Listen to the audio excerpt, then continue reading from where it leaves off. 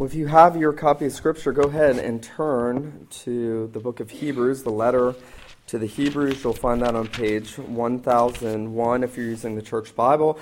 And it's not very often that we start a new book here at New Covenant, so I'm particularly excited that we are starting a new book at the new year. And this, if you asked me what my favorite book in the Bible is, Hebrews is my favorite book in the Bible. I think it is a book that most of you will probably be less familiar with than letters like Romans and Ephesians and Colossians, and yet arguably the most important book in the New Testament, in that it is the key that unlocks the two Testaments and really shows you how the Bible works together. It answers so many questions and establishes God's people so clearly on Jesus. It is full of Christology. One writer has said that it's nosebleed Christology. There's so much Christ in Hebrews, it's nosebleed Christology. And so I'm excited about us starting in on this, and I want to invite you to turn there to Hebrews chapter 1. We're going to look this morning at the first three verses, Hebrews 1, 1 through 3. And before we do, let's pray and ask God to bless as we enter in on this morning. Father in heaven, we are grateful that you are a God who speaks, and that you are a God who has revealed yourself, that you have made yourself known through prophets and apostles, and preeminently in your Son, Jesus Christ. And we thank you, Lord Jesus, that you are the great prophet of the church, and that when your word is preached faithfully, that the scriptures say that you are speaking, and that you come and you preach peace to those who are far off and those who are near. And so we pray, Lord Jesus, that you would cause us to hear this morning. We pray that you would speak, Lord, for your servants here. We pray that you would change us, and that you would sanctify us and wash us and build us up in the truth, that you would give us a love for the truth, that you would open the eyes of hearts that the men and women here can understand the truth in spiritual discernment and not just in intellectual understanding. We pray, Lord Jesus, that you would do a great work of redemption in our midst as we study your word and as it's proclaimed. We pray these things in Jesus' name. Amen. Hebrews 1, we're looking at verses 1 through 3. Long ago and at many times and in many ways, God spoke to our fathers by the prophets, but in these last days he has spoken to us by, or probably better, in his Son, whom he appointed heir of all things, through whom also he created the world. He is the radiance of the glory of God and the exact imprint, and literally it's the exact image of his nature. He upholds the universe by the word of his power. After making purification for sins, he sat down at the right hand of the Majesty on high, having become so much better than the angels. The grass withers, the flower fades, but the word of God endures forever. Well, it's interesting, of all the letters that we have in the New Testament, this is the only letter that we don't know who wrote it. And that's important because whenever we look at biblical interpretation, whenever we come to study the scriptures and say, what does this mean? One of the big interpretive principles we have is that we need to know the author. We need to know something about the author. Who was it that wrote this? Who was it? What was his intention? Why was he writing it? To whom was he writing it? And as we start to answer those questions, we get insight into the text. We understand better what the scripture is saying. And one of the things that hits us when we come to the book of Hebrews is that the author is never named. Now, I'm aware that the Puritans and the majority of theologians in the history of the Reformation have attributed Paul as the author of this letter. In fact, the King James Version says the letter of Paul to the Hebrews. And I'm sorry if I let anybody down, but the letter of Paul is not in the Greek. Paul is not said to have written this. There's no introduction. There's no greeting, like Paul's typical argument. And so there's been all kinds of authors, all kinds of proposed authorship. Some people think Barnabas wrote it. Some people think Apollos wrote it. Other people think Luke wrote it. Some people think Paul wrote it in collaboration with Peter or other apostles. And there's clues as we read the book of Hebrews, little things surface that say, well, no, it couldn't have been this person, Paul said he was taught by Jesus. The writer of this book says he was taught by those who heard Jesus. And so that seems to eliminate the possibility of Paul being the author. And then other little clues in the book that seem to intimate, because of the Greek style, that maybe it was Apollos or someone with excellent Alexandrian Greek, so different than the rest of the New Testament. And yet, the really striking thing about this book is that I don't believe we're supposed to know who the author was. It's interesting, too, that the book opens with these words, God has spoken. God has spoken. I think a very striking thing that emerges as you read through this book and you see the way the Old Testament is quoted in the book of Hebrews is almost all of the introductions are focused on the divine authorship. The Holy Spirit says, God says, the Holy Spirit has spoken in this way. The Spirit says, He says, God speaks, God has said. And so I think that as we come to this book, we start to realize that this book is emphasizing the divine inspiration of Scripture. Now, this morning, as we come in on an introduction of this, I want to talk just a little bit about the audience and some of the problems in this book before we look at the first 3 verses.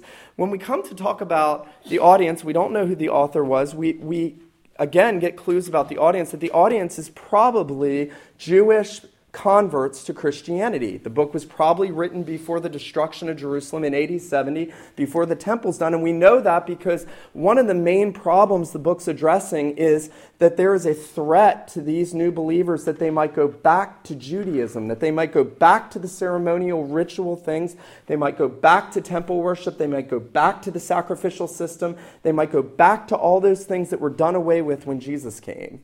And that's the big danger. They're in danger of leaving Jesus. The book is being written to a people to call them to persevere in faith in Jesus, to understand all that they have in Him, to get that He is supreme, that He is central, that He has fulfilled all things, that all those things were shadows in the Old Testament, and that He is the reality, that Jesus Christ is the substance of everything, that He has realized in Himself everything, that He is exalted, and that He is better than everything. And the argument in this book is going to go basically that Jesus is better than the Old Testament prophets, that He's better than the angels, that He's better than Moses, that He's better than Joshua, that He's better than the priest, that He gives a better rest, that He brings a better covenant, that He is a better sacrifice, and He prepares a better city for the people of God. And the point is, Jesus is better. And if Jesus is better, the betterness of Jesus ought to keep you close to Jesus. And it ought to keep you from departing from Jesus.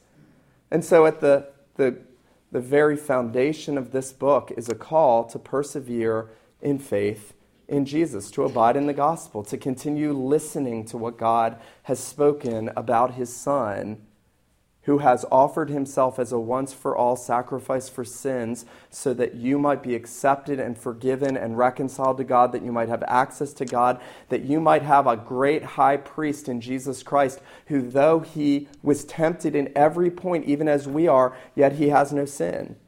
Now, that's going to become a centerpiece in this book, the priesthood of Jesus. Jesus is prophet, priest, and king of His church. He is all those things to us. And the book of Hebrews says that, in a sense, the most important thing that you need to know about Jesus and the most important thing that you need to believe and act on about Jesus is that He is your great high priest, because everybody needs a priest. You need a priest.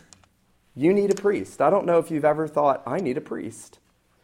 A Christian is somebody who says, I need a priest, and the Bible is something that says you have a priest in Jesus. God has given us a great high priest who offered Himself as a sacrifice for sins and who ever lives to make intercession for us. And that's important because that priest has secured an inheritance in glory. And that's important because the people to whom the author is writing were people who were suffering. Now, the author will say, you have not yet resisted sin unto bloodshed. They were not being murdered like some of their brethren were for the testimony of Jesus. But in chapter 10, he says, you joyfully accepted the plundering of your goods. That these were Christians who had lost some of their possessions. They had the Roman government come and take away their possessions for being Christians. They knew what it was to suffer. And part of the danger was that they might depart from Jesus so that they would not suffer. That's always the danger. You and I are always in danger of departing from Jesus so that we don't get the reproach of the world. There's one reason why you and I don't love and know and serve Jesus more fully. It's because we love the world too much and we fear the world too much. And the writer of Hebrews is saying, don't fear the world. You have an inheritance. You have a high priest. You have a better city. You are pilgrims journeying to something better because Jesus is better. Press on. Hold fast. Don't lose your confidence. Finish what you have begun. And so the whole book is being written to a people who, though in a very different setting than we find ourselves, are nevertheless people who have the same weaknesses as we do. And so it's going to be important for us to see all of the theology, and this is a book of theology. If you don't like theology, you're not going to like this sermon series. This is a book of theology because theology is what grounds us in Jesus, the truth of him.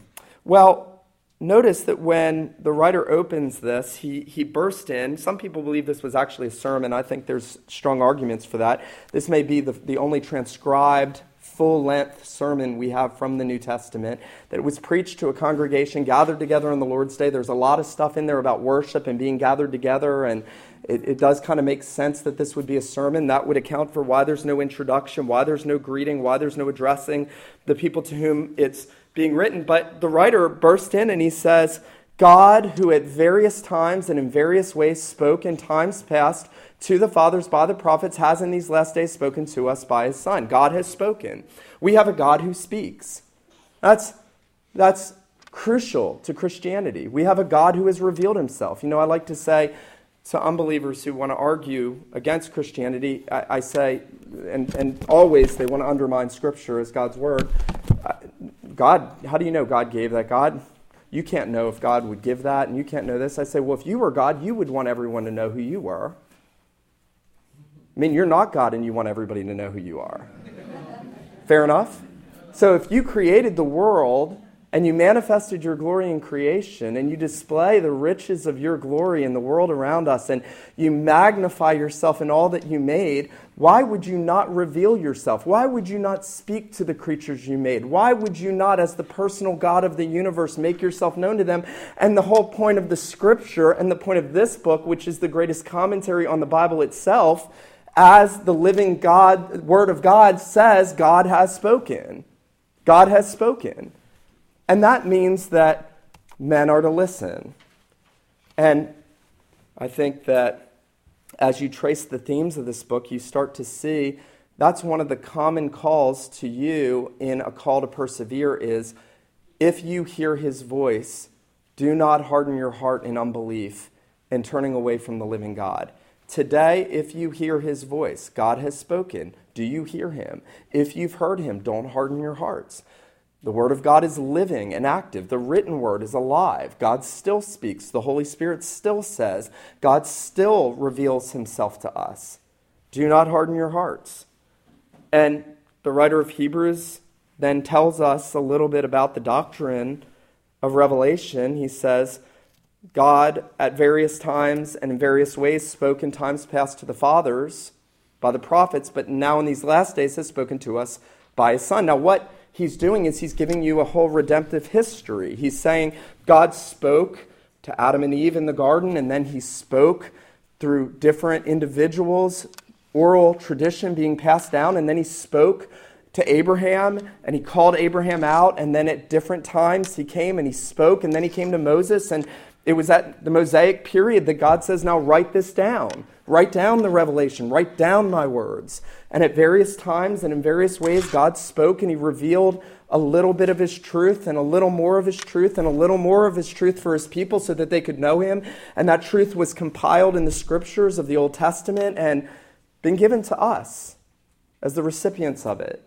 And then he says that God has spoken to our fathers by the prophets, but in these last days, He's spoken to us by his Son. Now, he says there is a final epoch. There's a final period, the gospel age. The period we now live in is the gospel age.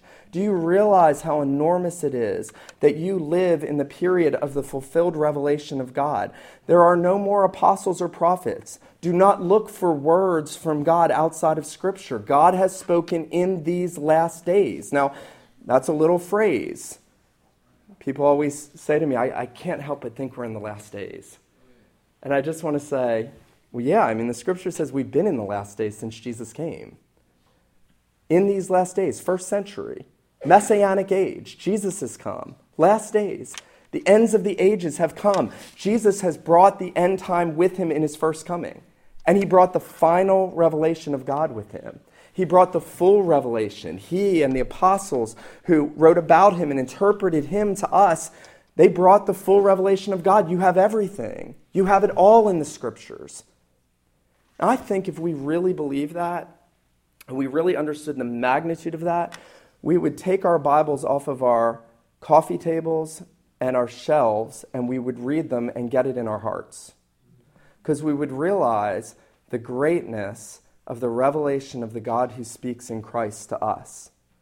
And he spoke in prophets. They were men just like us. They were fallen and sinful. God inspired his word. He protected them from error. He revealed himself. But then God, in a sense, said, this is insufficient. I will come myself and I will speak to them in the person of Jesus. And Jesus is God manifested in the flesh, and he's greater than the prophets. And the prophets said, thus says the Lord. And Jesus says, truly, truly, I say to you, God stood and revealed God. God revealed God to us. And if you want to know what God is like, if you want to know what the God who speaks is like, you look at Jesus. And you say, that's God. Jesus himself said, if you've seen me, you've seen the Father. I and my Father are one. That Jesus is the full revelation. Jesus explains God because he comes from God, because he is God. Because God in these last days has spoken in his Son. And I think there's also a contrast here between the Old and the New Testament. While there is also continuity, the Hebrews are in danger of going to a perverted form of what the Old Testament taught. They're in danger of going to Judaism, which was a perverted form of what the Old Testament taught. But they're in danger of going to Judaism. And what the writer is saying is, God, in many times, in many ways in the Old Testament, spoke revelation, but now he's given you the fullness of revelation in the gospel. The promises were given, the shadows, the types, all of those preparatory things, but now the fulfillment of everything in Jesus. Why would you go back? There's actually an account in Scripture that magnifies this. It's the Transfiguration. Jesus goes up on the mountain. He takes Peter, James, and John. Moses and Elijah show up. They're two of the prophets that God spoke through. And they show up.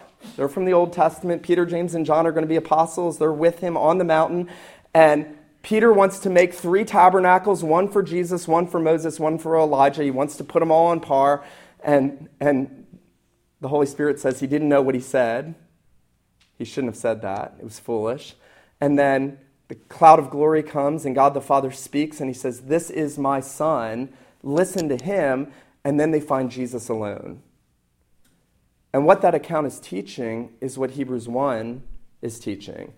That once the Son has come and the Son has spoken, all that was preparatory and anticipatory of the Old Testament is fulfilled in him. And so as we read all that, we read it in light of him, and we read it as preparing us for him, and we read him as the absolute authority. It doesn't mean we read the 4 Gospels and nothing else. It means we read the whole Bible in light of Jesus. And I think in that sense, while there is an emphasis on the Old and the New Covenant being contrasted, there is also continuity. It's the same God that speaks. You know, there are multitudes of people that say, I don't want the God of the Old Testament, but I'll take the God of the New. It's the same God. It's the same God. The God of the Old Testament is not a God of wrath, and the God of the New is not just a God of grace. The God of the Old is a God of wrath and grace. The God of the New is a God of wrath and grace. It's the same God. It's the same God. We're going to see that all through this book. It's the same Christ, the same God, the same gospel, the same law, the same promises, the same house. It's one house, Israel and the New Covenant Church, and it's the same God who is speaking. And that means that Christianity didn't start when Jesus was born. That means Christianity started with God, and it started in the garden, and it started when God spoke to Adam and Eve, and it started after the fall with that first great promise of Genesis 3:15, and that means that Christianity is as old as the garden. And that's what the writer of Hebrews is telling us, is that while God spoke through prophets in different ways and in different manners, sometimes through dreams, sometimes through visions, sometimes directly, sometimes through a dumb donkey speaking, while God revealed things in different ways and at different times, yet it is the same God who was speaking, and he has spoken authoritatively and finally in his Son, Jesus. Now, I think the question we have to ask right now is, do I believe that the Scriptures are the Word of God and that what the writer of Hebrews is saying in verse 1 is what I need? Do I know that I need God's Word? Do I know that I need God's Word? Do I long to hear God's Word? It was John Murray who said in a sermon once, and it really struck me as a young Christian, he said, if someone said, at such and such a time, in such and such a place, out in this field, in such and such an area, there's going to be an audible voice, and you're going to hear God speak, I imagine, Murray says, loads of people would go out there. I mean, look, these are the same people looking for the Mayan apocalypse. They would go out there just to hear an audible voice in a field somewhere.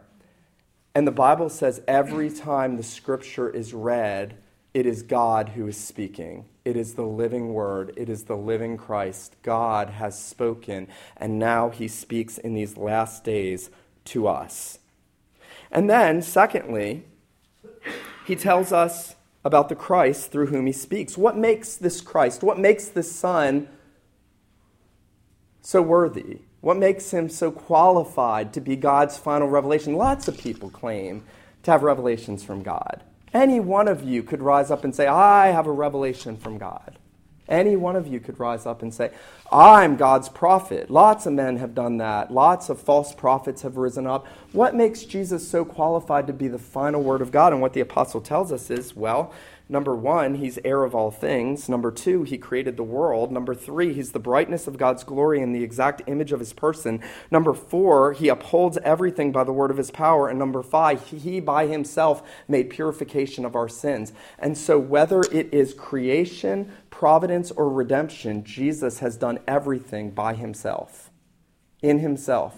The Son who speaks is the Son who creates. The Son who speaks is the Son who controls all things and controls providence and the destinies of men and the details of life and the atoms and the molecules and every event and every single element of life the Son carries along by the word of his power.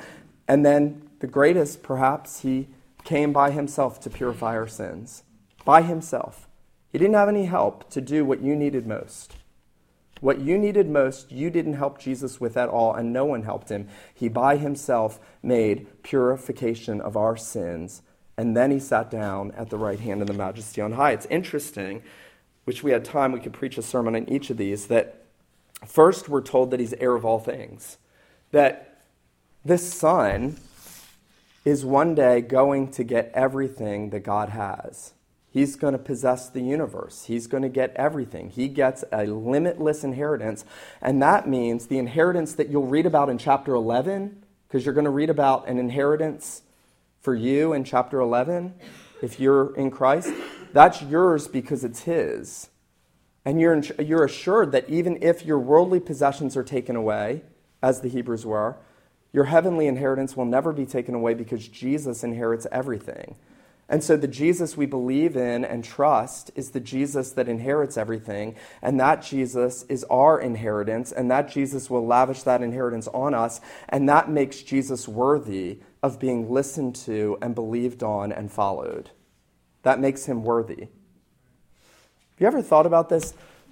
The greater someone's status or ability is, the more worthy they are of attention. I think that's fair to say in life. I think about Thomas Edison, the things this man did. He's worthy of the name he has. He's worthy of receiving the honor that he has? Well, Jesus is going to inherit everything. Jesus, then, we're told, created the ages.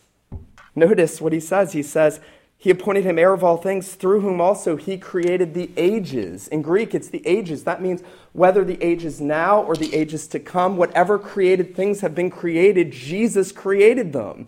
And that the Jesus that stood and walked from Nazareth all through Israel, and the Jesus who walked by the sea, and the Jesus who called the disciples, and the Jesus who worked miracles and taught, and the Jesus who hung on the cross for the sins of his people, is the Jesus that created everything.